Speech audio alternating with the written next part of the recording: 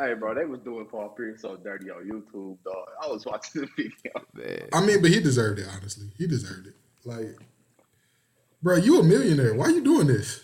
Why?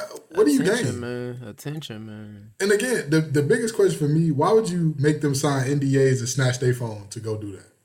Why? It's backwards. Like, if you was gonna do that, you might as well have been like, "Hey, yeah, bring your phones. I don't care. Right. Fuck, I'm gonna do about it." Like, Also, bro, nigga said, "Ain't nobody gonna ruin my career but me." That's it. I didn't like when people, the old heads in the like media was saying Paul Pierce deserved it, bro. He did his time in the NBA. He ain't get into no trouble. Blah blah blah. I'm like, bro, that's the point. He had his time to do shit like this. Exactly. Because again, if Zion did some shit like this, I'd be like, yeah, it makes sense. It makes sense. He's a 20-year-old who's a millionaire for the first time in his life. Like, yeah, it makes sense. He's supposed to do shit like that. I know if somebody gave me, how much Nike pay that man? No, Jordan gave him $75 million. I'm telling you right. Still, I'm about to put it in. Oh shit, James Wiseman with a torn meniscus.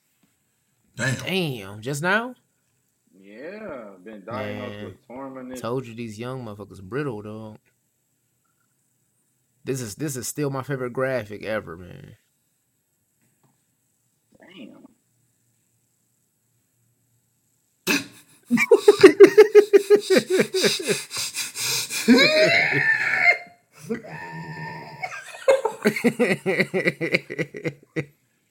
So you got a 60 ball, a 20 and 10. Hold on. Let's take in perspective what year this was. Paul Pierce retired in 2015, I believe, right? Yeah, I think so. So 2015. So the Clippers, yeah, they was competing for nothing basically. So yeah, that's pretty bad. I think that was their last year competing. Yeah, that's pretty bad. Yeah, that was the last year live. Yeah, because that was the first year Golden State won, right? 2015. Yeah, but here's my question. Here's my question. Why would you do that to yourself? Why would you after Draymond said you keep trying to chase that farewell tour, you ain't Kobe, they don't love you like that, I would have retired that day, honestly. I was like, hey doc, tell him I got a broke fibula. It was a freak accident. I ain't coming back, bro. I really ain't.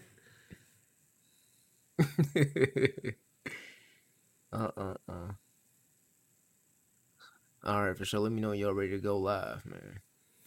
Shit, I'm ready when y'all are. All right, for sure. I'm about to press live. I'm recording already. I'm about to press live on the Twitch right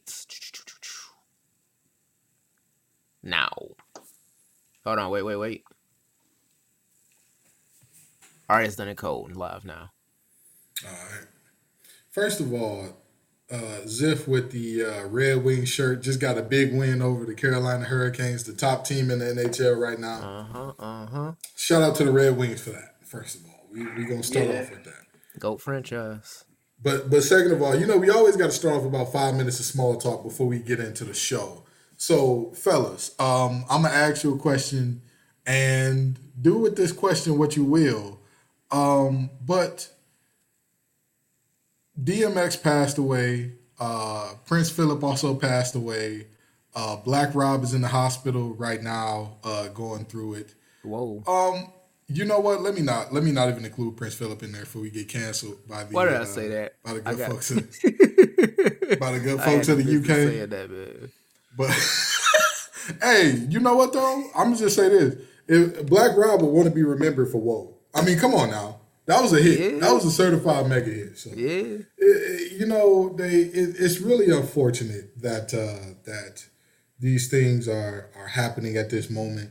And let me ask y'all this. Are there any DMX songs or any DMX moments that y'all have in your personal lives where you like, this is a story I gotta tell? Ain't the story I gotta tell, but like, I think we need to start seriously discussing is we don't really curse on this show, but what these blank want, that's one of the greatest songs ever made. Oh my god, man. Oh my you know how many times a day, even before he passed, I just randomly say, "Somebody let me know." You know, I'm gonna tell you something. Man. My chapter in Kappa Alpha Psi, we're known as the Wood chapter because we're in Raleigh, which is the city of oaks. So we're known as the Wood chapter. And one of the things that we always say as a chapter is where the wood at. So like it was DMX he really is like a transcendent icon. It was some dudes who like legitimately grew up in the burbs or whatever, but like when we were told, oh yeah, y'all gotta say where the wood, we all understood it. Nobody's like, hey, where's that from? Who is that? So there's my DMX story. Chris, what you got for us, man? I think he was a very underrated actor, in my opinion, man. Like DMX, when he did a role, man, he did that role to the T. Like he was always serious in every role we all see him play when he's the actor. So I mean, to me, he's a slept-on actor. Like a lot of people say, Tupac is a good actor, but to me, I feel like DMX is in that same category. You know, he's a good actor, sure, as long with a good rapper. You know what I mean? So.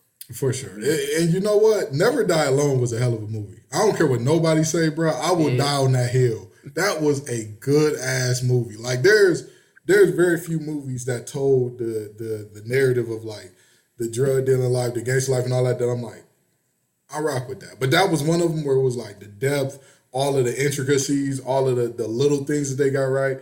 For sure, I'll definitely rock with that. But anywho, what's up, y'all? Have a seat.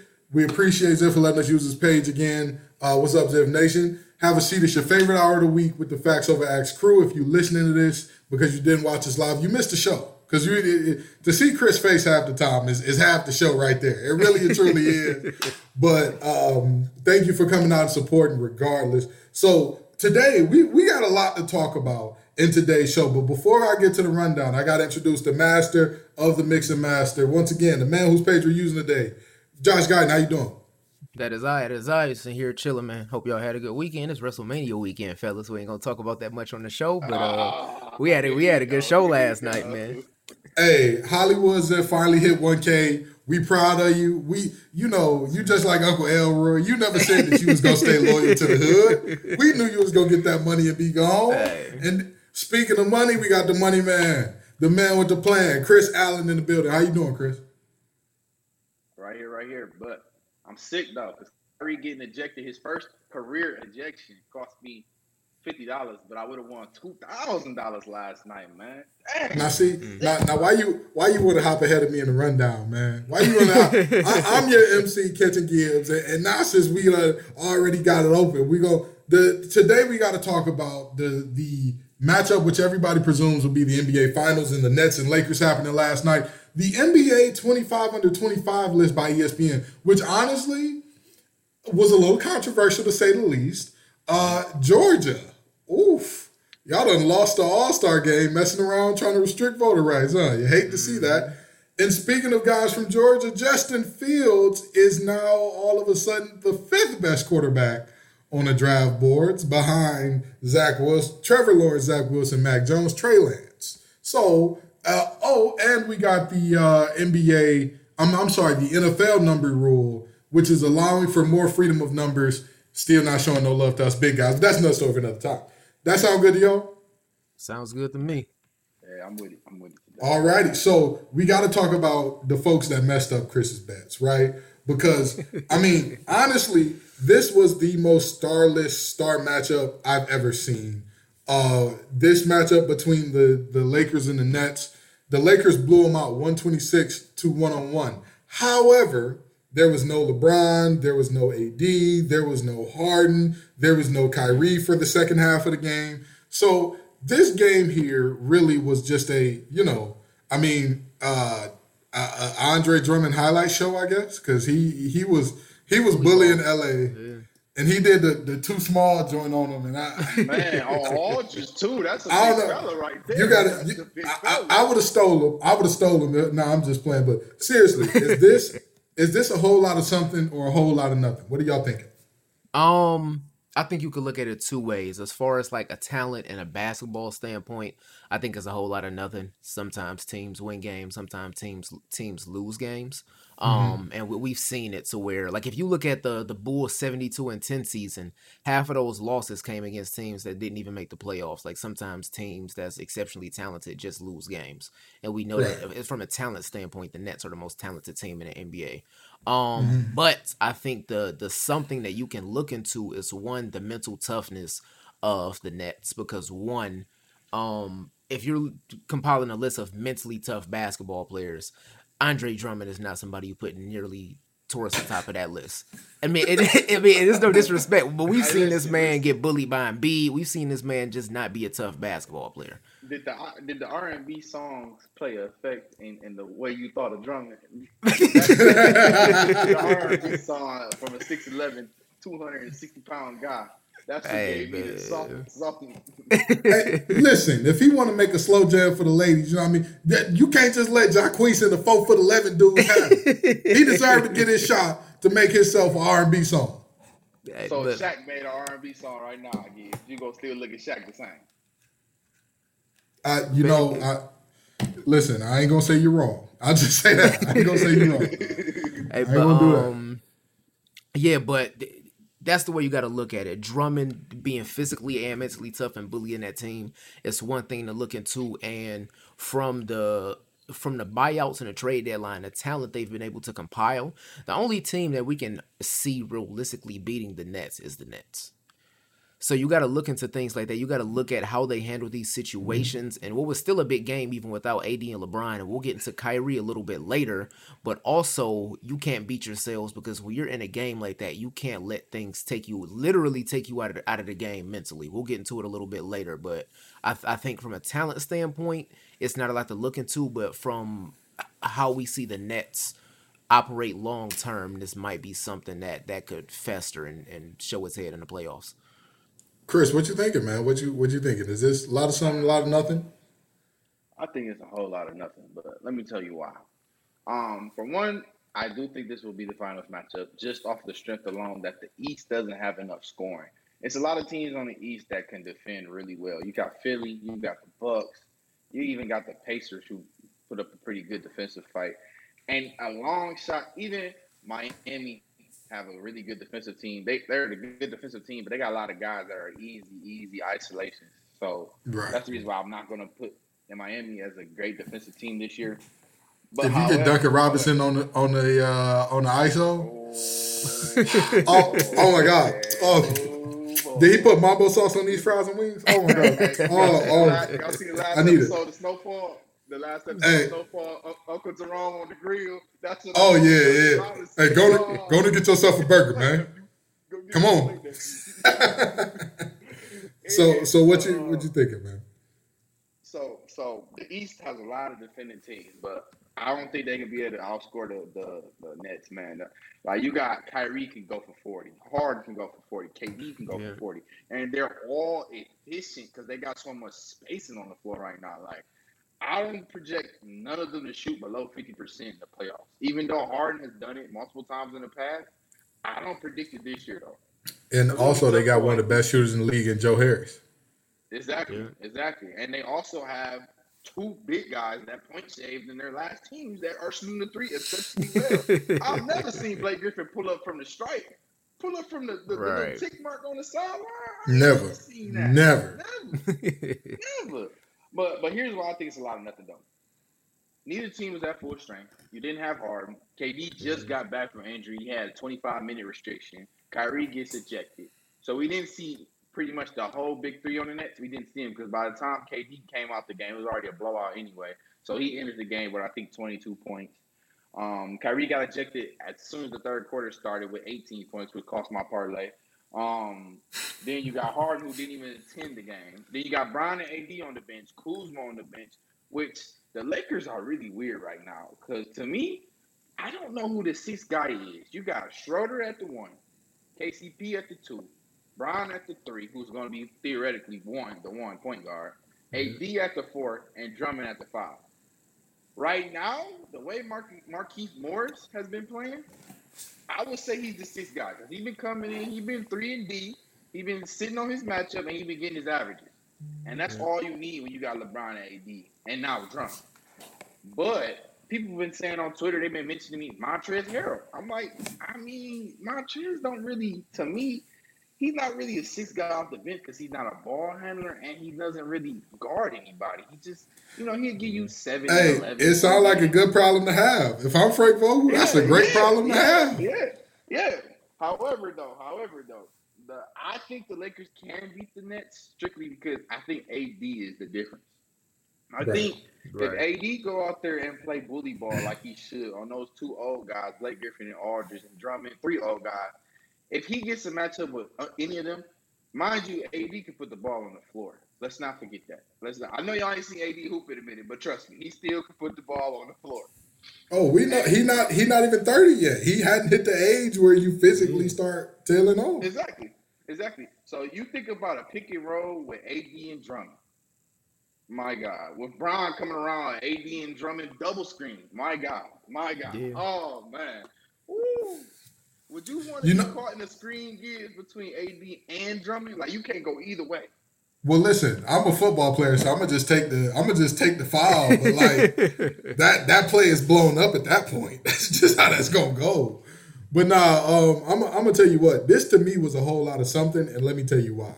They got under Kyrie's skin with a word that is more or less a colloquialism amongst black people. Like, let's be honest with ourselves here. Like, you literally said one word to this man, which was the N-word, which, don't get me wrong, the N-word does carry heavy connotations. It does carry a lot of pain and animus behind it. However, it is used so commonly within the black community, and whether or not Kyrie wants to admit it, it has been used as a term of endearment amongst many black people. They're like, that's all they got to do? Before you had to get somebody out of their game, you had to send somebody from the end of the bench to elbow them in the nuts or something like that. Right. Now all you got to do, hey, go in there and say the word that you say 38 times a day. That's it. No, but seriously, even beyond that, I think that this is a whole lot of something simply from a standpoint of if you're the team that wants to be the hunter, or that is the hunter rather, and wants to be the hunted, you have to attack a matchup like this with everything you got. And yes, there was Harden out, KD on minutes restriction, Kyrie ejected, but also at the end of the day, a 26-point embarrassment where you let McLemore look like he was Vinny the Microwave Johnson. That to me is concerning. It's concerning because what if we said about this Nets team all year? They can score with anybody, but defensively they're a turnstile. Anybody who want a buck, go ahead. You play against them. You know you're gonna lose, but you're gonna get your 40 ball. It's a contract incentive for 40-point games. Oof, need it. I'm gonna up you one, Gibbs. I think one of the highlights of this, and I still think it's a lot of nothing because we didn't see the star power. That's just my personal opinion. But Drummond on the big stage. Has he been on the big stage yet? And you know what? Yeah, not even close. Cleveland, and now he's on the big stage. We get to see Big Drake. And you know what? I remember everybody said, "Oh, Drummond is inefficient around the basket. Oh, he's only a 50% finisher." People forget he's a 50% finisher when he's a number one option. And at the end of the day, if a big is a number one option, you get to get away with a lot of fouling and all that you would not otherwise. When a big is your second or third option, it's a little more difficult because who are you going to help off of? When you look at this Lakers team, who are you going to help off of if Dre get the ball in the post against Andre Drummond? Also, his percentage is a little bit lower because Dwayne Casey was experimenting with him shooting the 3 ball. So before he got under Dwayne Casey, he was shooting almost 60%. But Dwayne Casey tried to develop the mid-range and the 3 ball. So his percentage started dropping. He was shooting almost 3 a game at one point. People don't realize that. Whew, good for him. Good for him realizing that was not the wave and that was the way to go. But anywho, time will tell. But are y'all still sold that this is the finals matchup? Unless something crazy happens, this is the final matchup. Because I think so. I'm fully sold on. I don't think either one of these teams' conferences have enough form in the playoffs. Yeah, I think I think it's Nets Lakers. If they're fully healthy, the Lakers are coming out of the West easily. In the East, the only team I see having a chance to beat Brooklyn is a healthy Philly team. Because I don't see anybody on Brooklyn being able to match up with Embiid. I think Embiid can go out there and give you 35 and 15 average for that series easily. And you know the part that, and I'm going to jump in here, the part that to me is where Philly has an advantage. The 76ers, like you said, there's no one on Brooklyn to stop Embiid. There's also no one to stop Simmons. Unless you put KD on him, and KD is playing his absolute best ball. But here's the flip side where I say this is the point that turns it for the 76ers. Whichever guy that Simmons checks between Harden, Kyrie, and KD, right, he going to put him in a torture chamber while they're there. Right. Like, that's just, he's been doing that this year. So, but this is the thing, though. This is the thing. Let's say you put KD on Simmons, which when he's locked in, KD is a good defender, right? Mm-hmm. But the flip side of that is you got Danny Green, Tobias Harris, and Seth Curry, and you're going to have to force Kyrie and Harden to run off screens and chase them off screens, off catch and shoot opportunities. And I don't see Harden or Kyrie running around and chasing people around the 3-line off screens.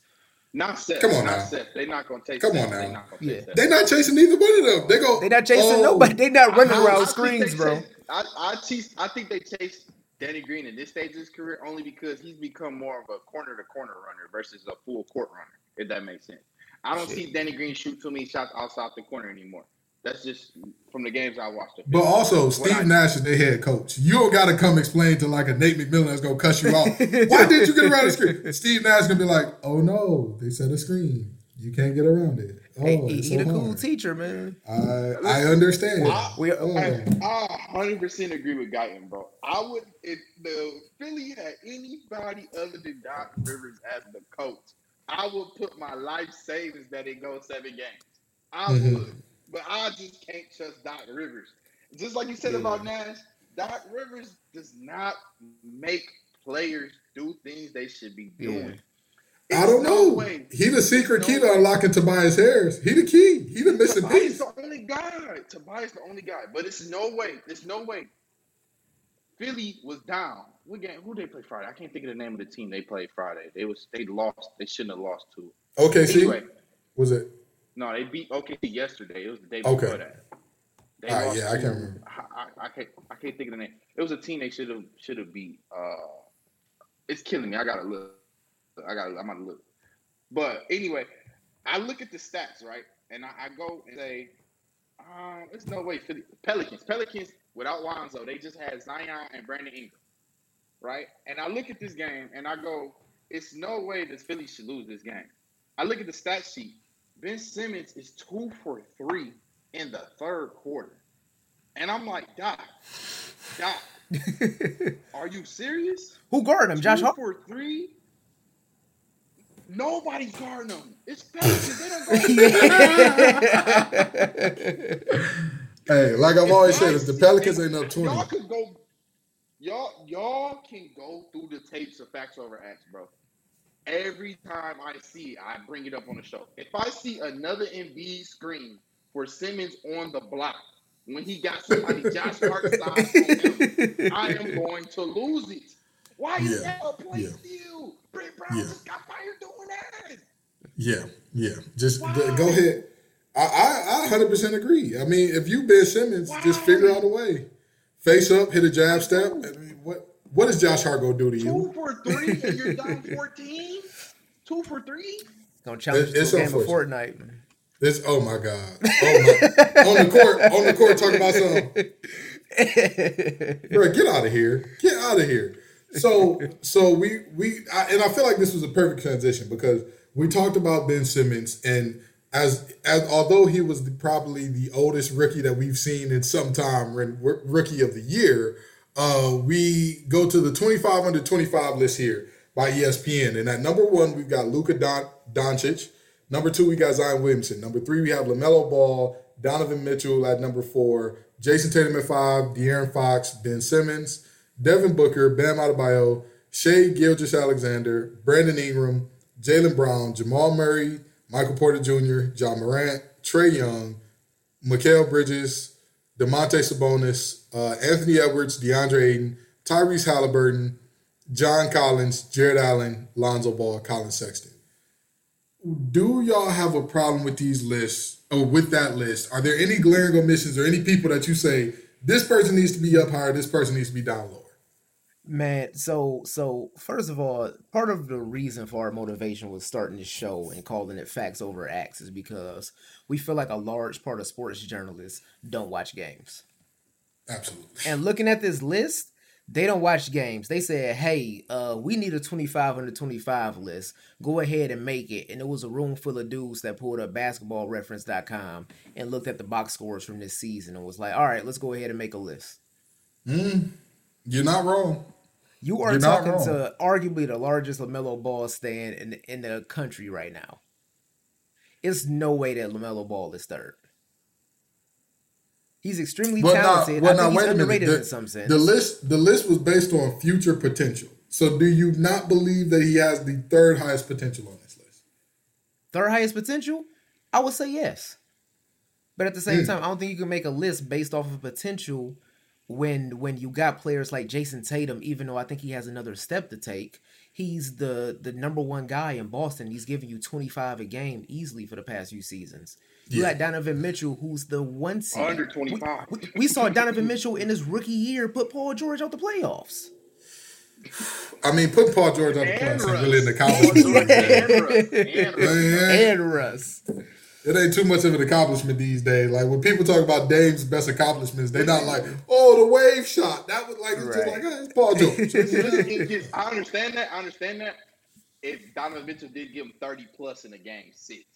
I mean, you're not wrong. Okay, you're not wrong there. You're not wrong. If it was the Jazz just dominate the OKC with Paul George, but he gave him 30 plus in the game 6 as a rookie. You're not wrong. That's the difference to me. That's the difference to me. Playoff P, man. Playoff P. Another thing that I'm looking at on this list and just like complete game, the way they played a complete game, and I guess it's a matter of being in a small market. Can somebody explain to me, maybe he just flies under the radar, how is Domantas Sabonis not closer to the top 10 on this list? I have no clue. Let me It's no way. If it's this year, next year, or 10 years from now, you're not taking Mikal Bridges over Domantas Sabonis. Not at all. To be honest, with what I've seen, you don't take Trae Young over Sabonis. You don't. No. You just don't do it. Listen, Sabonis probably has the most triple doubles on this list. Probably. He probably has the most triple doubles on this list. But it's either him or Luka. It's either him or Luka. Him or Luka, right? Him or Luka. And honestly, I think he might even have Luka more than Luka because he gets 7 assists almost in the first half every game. Like he gets his average in assists every game. Yeah. And then just based off potential, I mean, Michael Porter Jr. shouldn't be that high. I'm going to tell you something about Michael Porter Jr. I'm very high on his potential. There's certain players on this list, though. Jason Tatum, for the exact reason you said.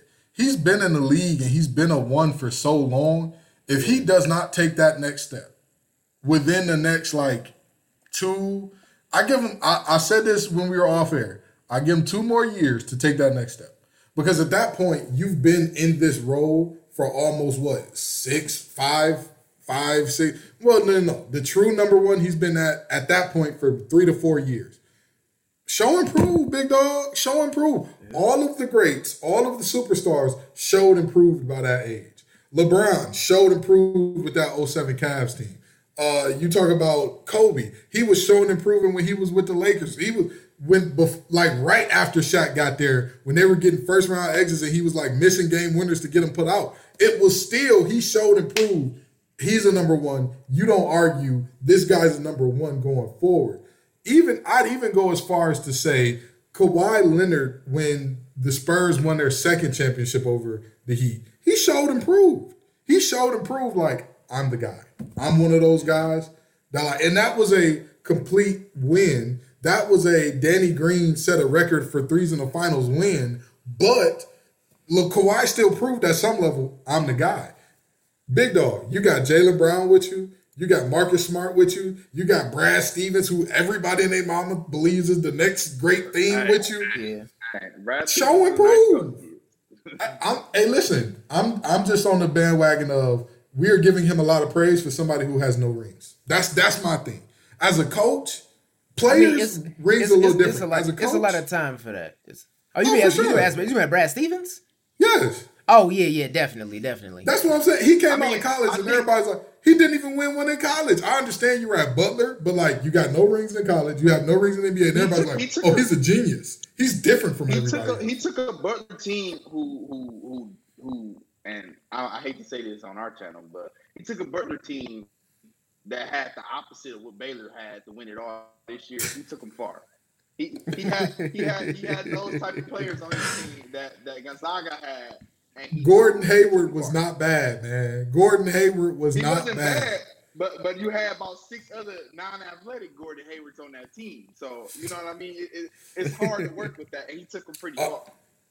To me, Jason Tatum being number 5, I don't know about that. But again, if we're going over like the potential as in your ceiling, I think Michael Porter Jr. being where he is justified. I might want to move him up this list a little bit. Honestly and truly, I don't know if it's because his coach is terrible or what, but De'Aaron Fox being at 6 seems high. That seems a little high. And Ben Simmons being number 7. I don't think people understand how high his ceiling is if he learns to hit 2 threes a game. If he shoots literally 35%, makes 2. I think he just needs to attempt.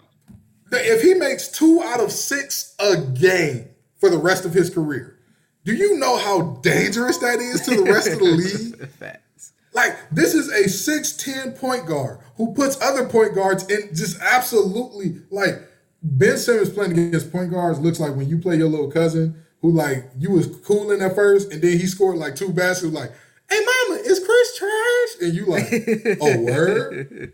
Word? Okay. That's what Ben Simmons looks like guarding other point guards because they have nowhere to go. So his ability to handle the ball, his court vision, his ability to pass, and his first step. If you combine those 4 things with a shot that teams have to honor, man, his ceiling to me is as high as anybody. It's higher than Luka's, really. I think he should be number 1 on this list by a mile. I might be taking a stretch, but the way he is defensively and the way he gets to the basket, the way he finishes, the way he can slam on a defender. If Ben Simmons learned how to shoot a mid-range post-up or learn how to shoot a three-pointer, I think we see in the second coming of LeBron James, like late in his career. And that's my point, because Luka, I think Luka is at his ceiling right now. Now, don't get me wrong. I think that Luka's ceiling, because of the way he plays, is sustainable over a long period of time, but I don't think he has another level to touch. I just don't. He could prove me wrong because I didn't think Dirk had another level to touch. And then all of a sudden, he just was like, oh, word? Apparently us fouling D-Wade is like illegal? Word? I got something for y'all. But like, to me, Luka is like, he is what he is. And he'll be this for the next 8 to 10 years. But like, that's just that. Like, he's going to be a really great offensive player who defensively has limitations. He's going to try hard, but he just has the limitations. Ben Simmons' only limitation is shooting. If he can get that addressed, he, to me, potential-wise, is better than everybody else on the list. Listen, my biggest problem with this list is Bam Adebayo. Did we forget what Bam did in them playoffs last year? Did we forget? Did we forget? Jimmy Butler went out there against LeBron and AD and the whole East with just Bam, and he won. Two games off the Lakers, and he beat the whole East. He took down Giannis Bucks. That's how he ruled the world. No, but I think it was also a symptom of the bubble, because those role players on Miami was balling way more in the bubble than they are this season. But I'm gonna tell you something. Did we not see the chamber that Bam put Giannis in?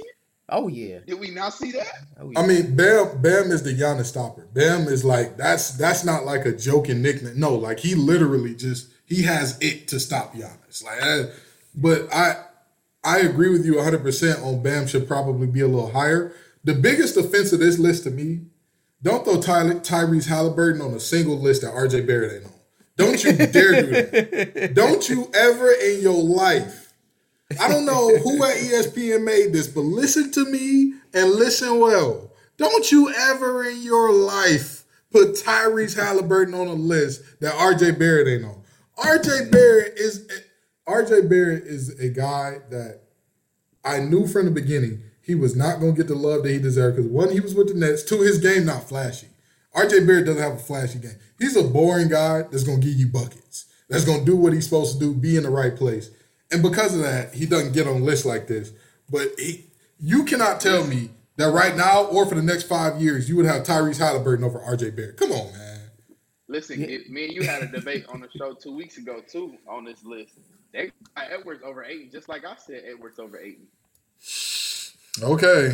I mean, but here's the thing. Here's the thing. If we're talking complete potential, like overall the ceiling of what they could be at their best, I don't understand how you go Edwards over Ayton simply because the big men in the game are getting worse and worse every year. These are not the same quality of bigs that we had in the mid-2000s. This is just facts. When you would be looking at, oh, I got to play Tim Duncan tonight, and then, oh, I got to go play KG, and then, oh, I got to go play Shaq. Oh, God. And then I got to go play Joakim Noah. Oh, God. Like, this is terrible. This is not that same. And then you think you're getting a break, and then Rasheed and Ben Wallace roll up like, excuse me? You getting a what? Like, you definitely get to look at the schedule now and be like, who's guarding me tonight? Oh, Robert Williams. Oh, Robert Williams. I'm good. Oh, exactly. Like, you get the who's the Kings big man now? Marvin Bagley. Oh, word. Davis Bertans. I'm good, yo. I'm good. Exactly. So to me, DeAndre Ayton has the best potential because the same way that I talk about Andre Drummond. Andre Drummond is not a player that regardless of age that he came along in, he would be the player that he is today. If Andre Drummond was in the 90s, he would be like another really good center. He would not be the dominant force that's like, oh my God, he's a 20-20 machine.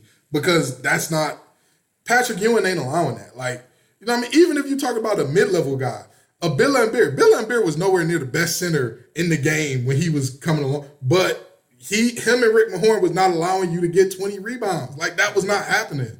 So, I mean, to me, Edwards he's a very good player, extremely athletic, not taking away anything from him. He's a better passer and ball handler than he gets credit for. And defensively, when he locks in, he's good at it. But I just don't think, by comparison level, he has as high of a ceiling.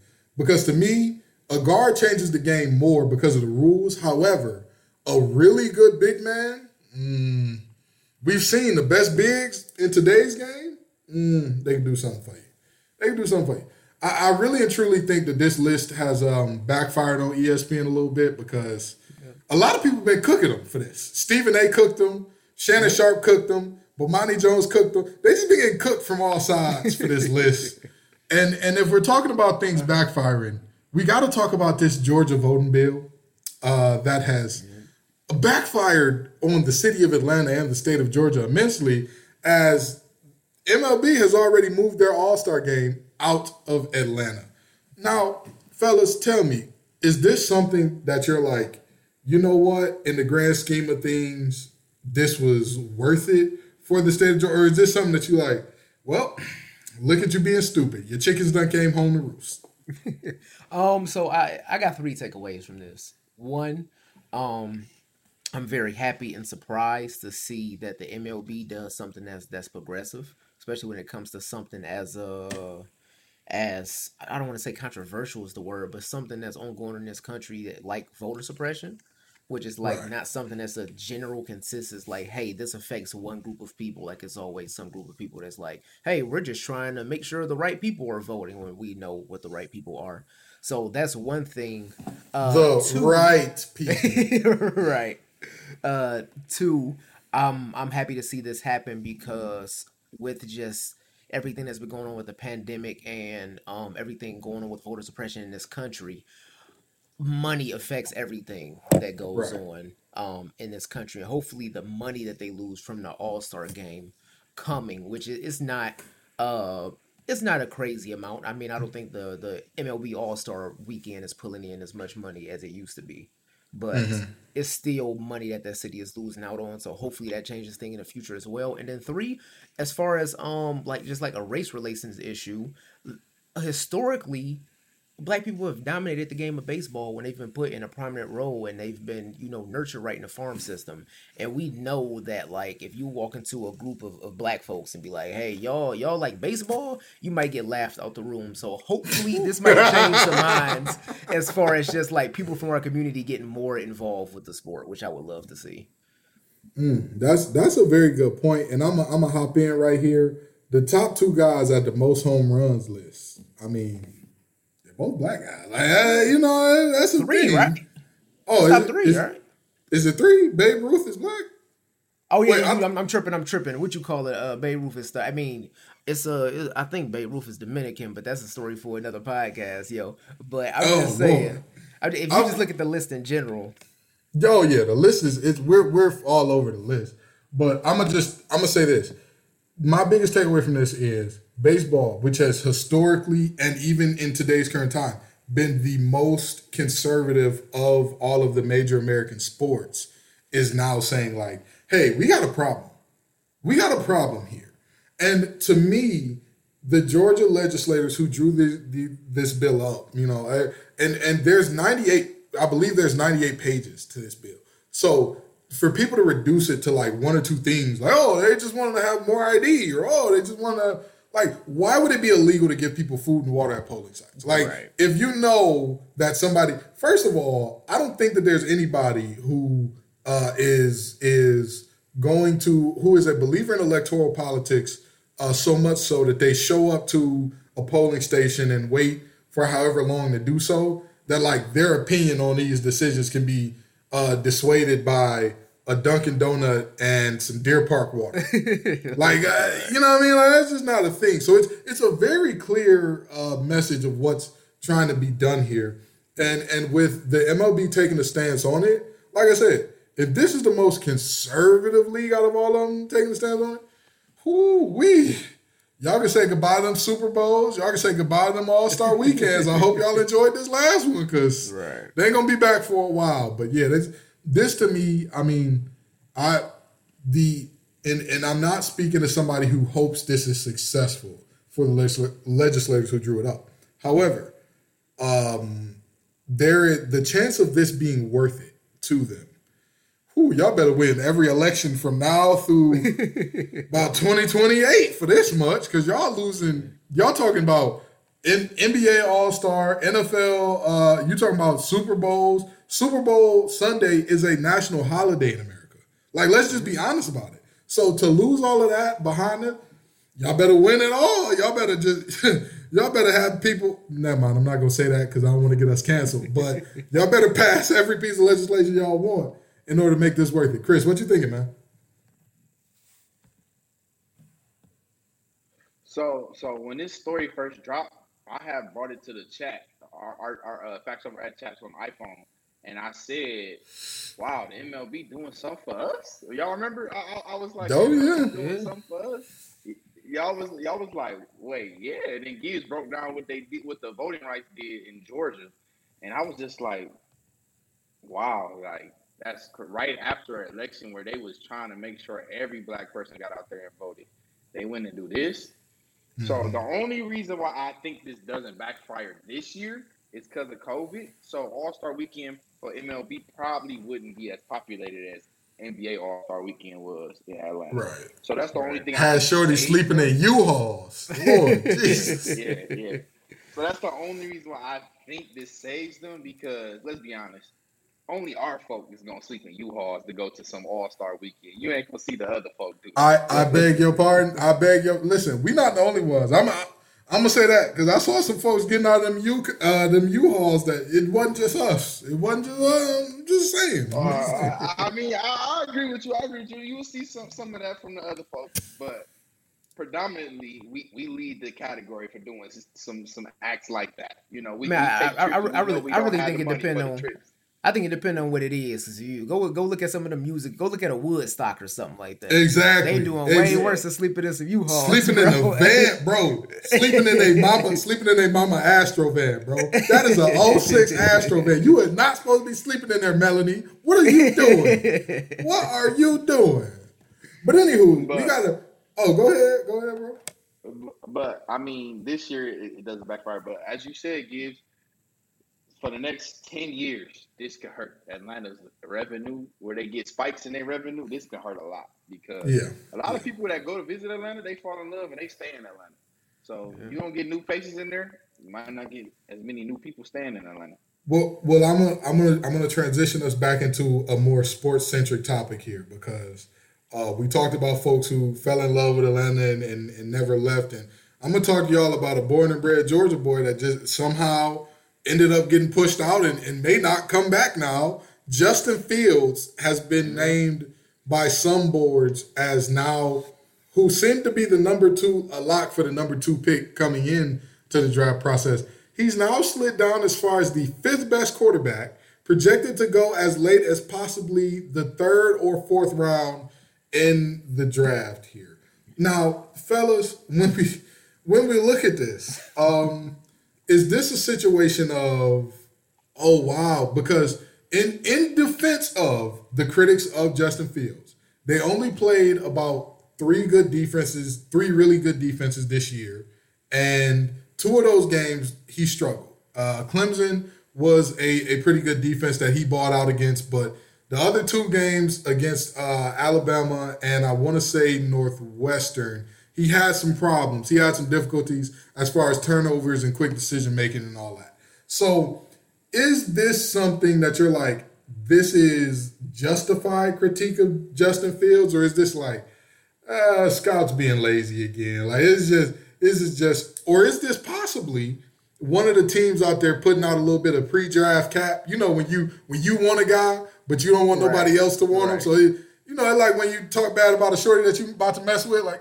oh, bro, you don't want her, bro. She got a mole on her forehead and all that. That type of deal. Is that what's happening here? By the way, I don't think any of us 3 have ever done that, but I've heard of men doing that before. So, with that being said, what do you think of Justin Fields dropping from 2nd best quarterback to 5th in a matter of basically 3 months where no games have been played?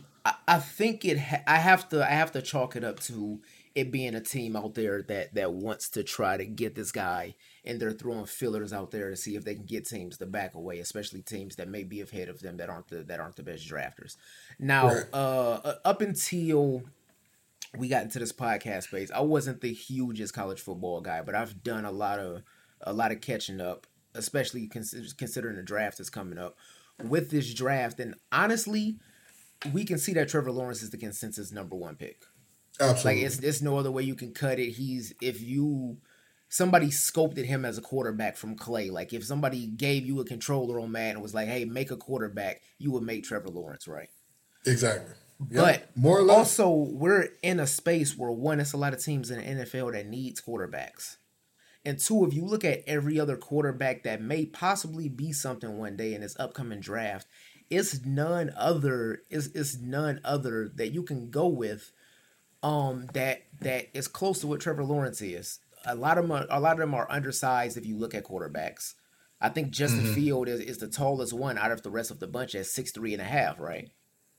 It might be Trey Lance. Trey Lance might be 6'4", 6'5", but those are pretty much the only 2 that are big in stature. Right. So I'm just, if you're looking at that, if you're not looking at physical stature, which you can see what they could become physically in the NFL in the future, all you got to do is go off of skill and physicality right now and go off of performance. And if you look at those things, I don't see how you couldn't take a chance on Justin Fields or is any other quarterback that you could even consider taking before him if you're going just based off of those other credentials. I feel it. Chris, what you thinking, man? How did he slide to 5? Is this pre-draft cap? Is this like Justin's play justifies this, or is this something else going on? It has to be pre-draft cap. I mean, we all agree Trevor Lawrence is number 1. Like, no ifs, ands, but even though he is a jerk and he threatens NFL teams, I'll play another year if y'all make me go to the Jets, which we knew was cap. You're not going to play another year of college when you go make millions. Exactly. But even though he makes crazy statements, we all know, yes, he should be the number 1 pick. He showed the most talent-wise at the quarterback position. Right. But Justin Fields accomplished everything except a national championship at Ohio State as any other quarterback on this list. I mean, am I missing something here? He won with Ohio You're State. not. Not. No. He showed he can lead a team with Ohio State. He showed that he can play well in a lot of NFL offenses because Ohio State has one of the high level offenses. Mm-hmm. I don't see how him not playing for 3 months affected his draft stock, unless it's something behind the scenes that we can't see and he's selling. Right. Because to me, it just doesn't make sense. Like he hasn't even played an organized football game, and his stock is dropping. It just leads me to believe it's just rumors going around. Just same old. If you've ever seen the 30 for 30 where they talked about the draft class that had Dan Marino and Blackman and all those guys in it, they talked about how like everybody knew that Dan Marino was one of the better quarterbacks in that class, but the Dolphins wanted him, so the Dolphins put it out there like, oh, we hear he's a bad guy. Like, he's allegedly a horrible person. Like, he does a lot of bad things. I think that this is that, but like, I don't understand why it's happening because the 76ers, the 49ers did not move up to third to take McCullough Jones. I refuse to believe that. Like, I don't want to live in a world, at least with Zach Wilson, you can say that there are things about him. He has an arm that can throw the ball a country mile and one of the quickest releases you've ever seen. And for whatever reason, much like many other quarterbacks whose mode he fits, he is allegedly a film junkie like we have never seen before, even though we see film junkies like we've never seen before every year. So allegedly he's that, right? I can possibly see how he moves up. Sure. Justin Fields he's not like he's the young man. I'm gonna just rattle off his resume for you real quick here. And basically what amounted to a season and a half at Ohio State, because let's be honest, they didn't have a full season last year. He's 20-2 as a starter, 68% completion percentage, 6,800 total yards. Yeah. 82 touchdowns, 67 of which were passing, versus 9 interceptions. By the way, that's completely excluding his stats at the University of Georgia. So there's that. That's A-Rod numbers. So, and to me, you put numbers like that up against one of the best conferences in football, right? Like, you can say what you want about, the Big Ten is bad right now, Michigan's not good right now, Michigan State's not good right now, Minnesota wasn't good last year. You can say what you want about, Wisconsin not being the greatest at the moment either, all that good stuff. You can say what you want about that. This is still a Power 5 conference. You are still going to find elite defenders all over the field. Kwity Paye from Michigan is going to be one of the top 20 guys off the board. And Fields had no problem with his defense. To me, when I look at this situation, I'm going to tell you this.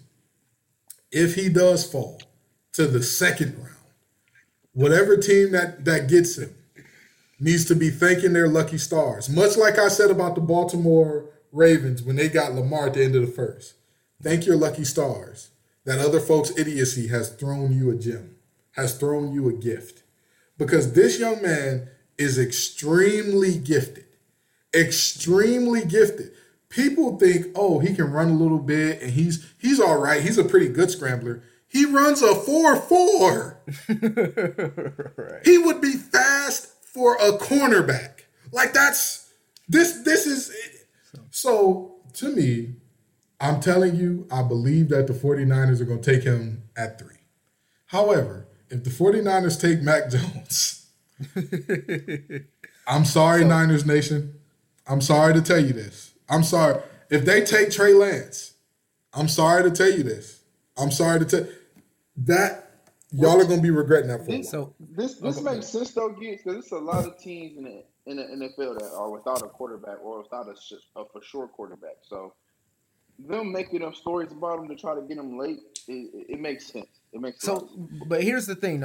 Let's say this is a Dan Marino-esque situation where it's a team that's trying to get him to drop. What team do you think that is? If he drops, what team does Justin Fields end up on? I mean, here's the thing about Justin Fields and him possibly dropping. if you think about what Justin Fields is and what his ceiling is, right?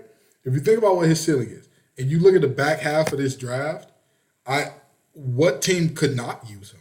There's about really 3 teams that I'm like, yeah, they would not have use for him. The Chiefs with Pat Mahomes, the Ravens with Lamar Jackson, the Bills with Josh Allen, and that's about it. That's really it in this back half of this first. If you look at the back half of the first round, right? So I'll just read off the list of teams from number 16 through number 32.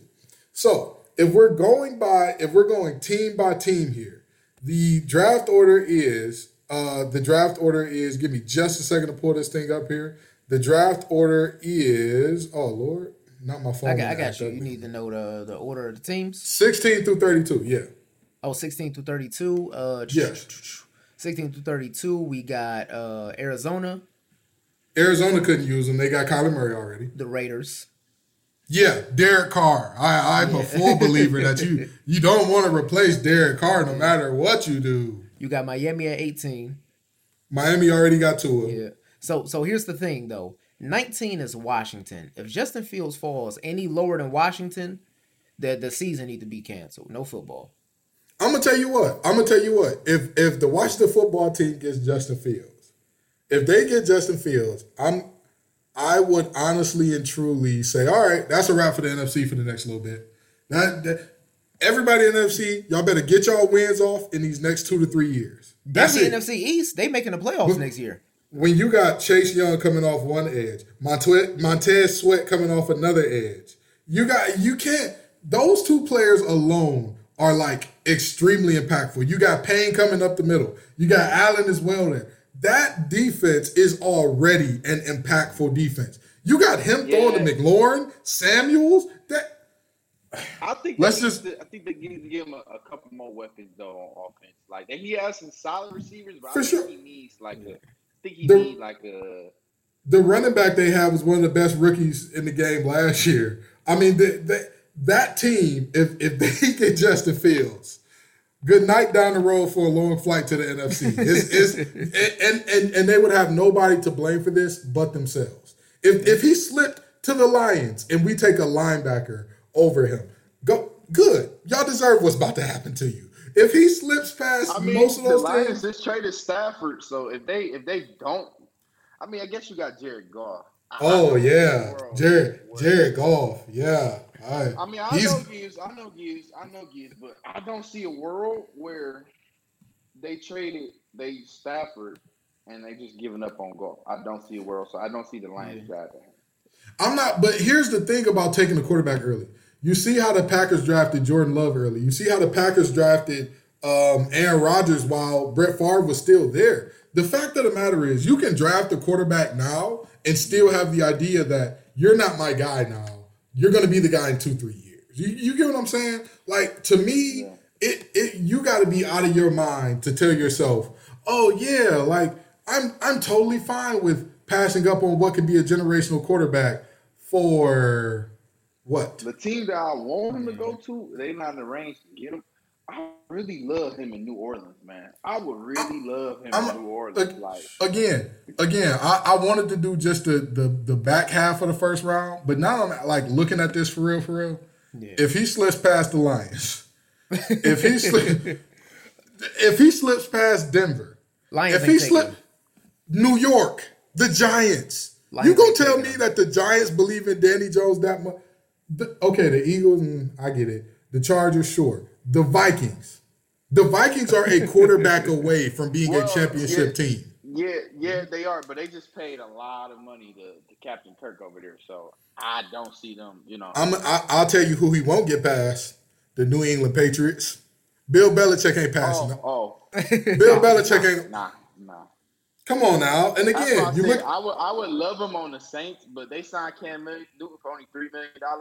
I don't see a reason why Belichick don't sign him, because at the end of the day, you got 2 quarterbacks instead of 1, because Cam got some injury history.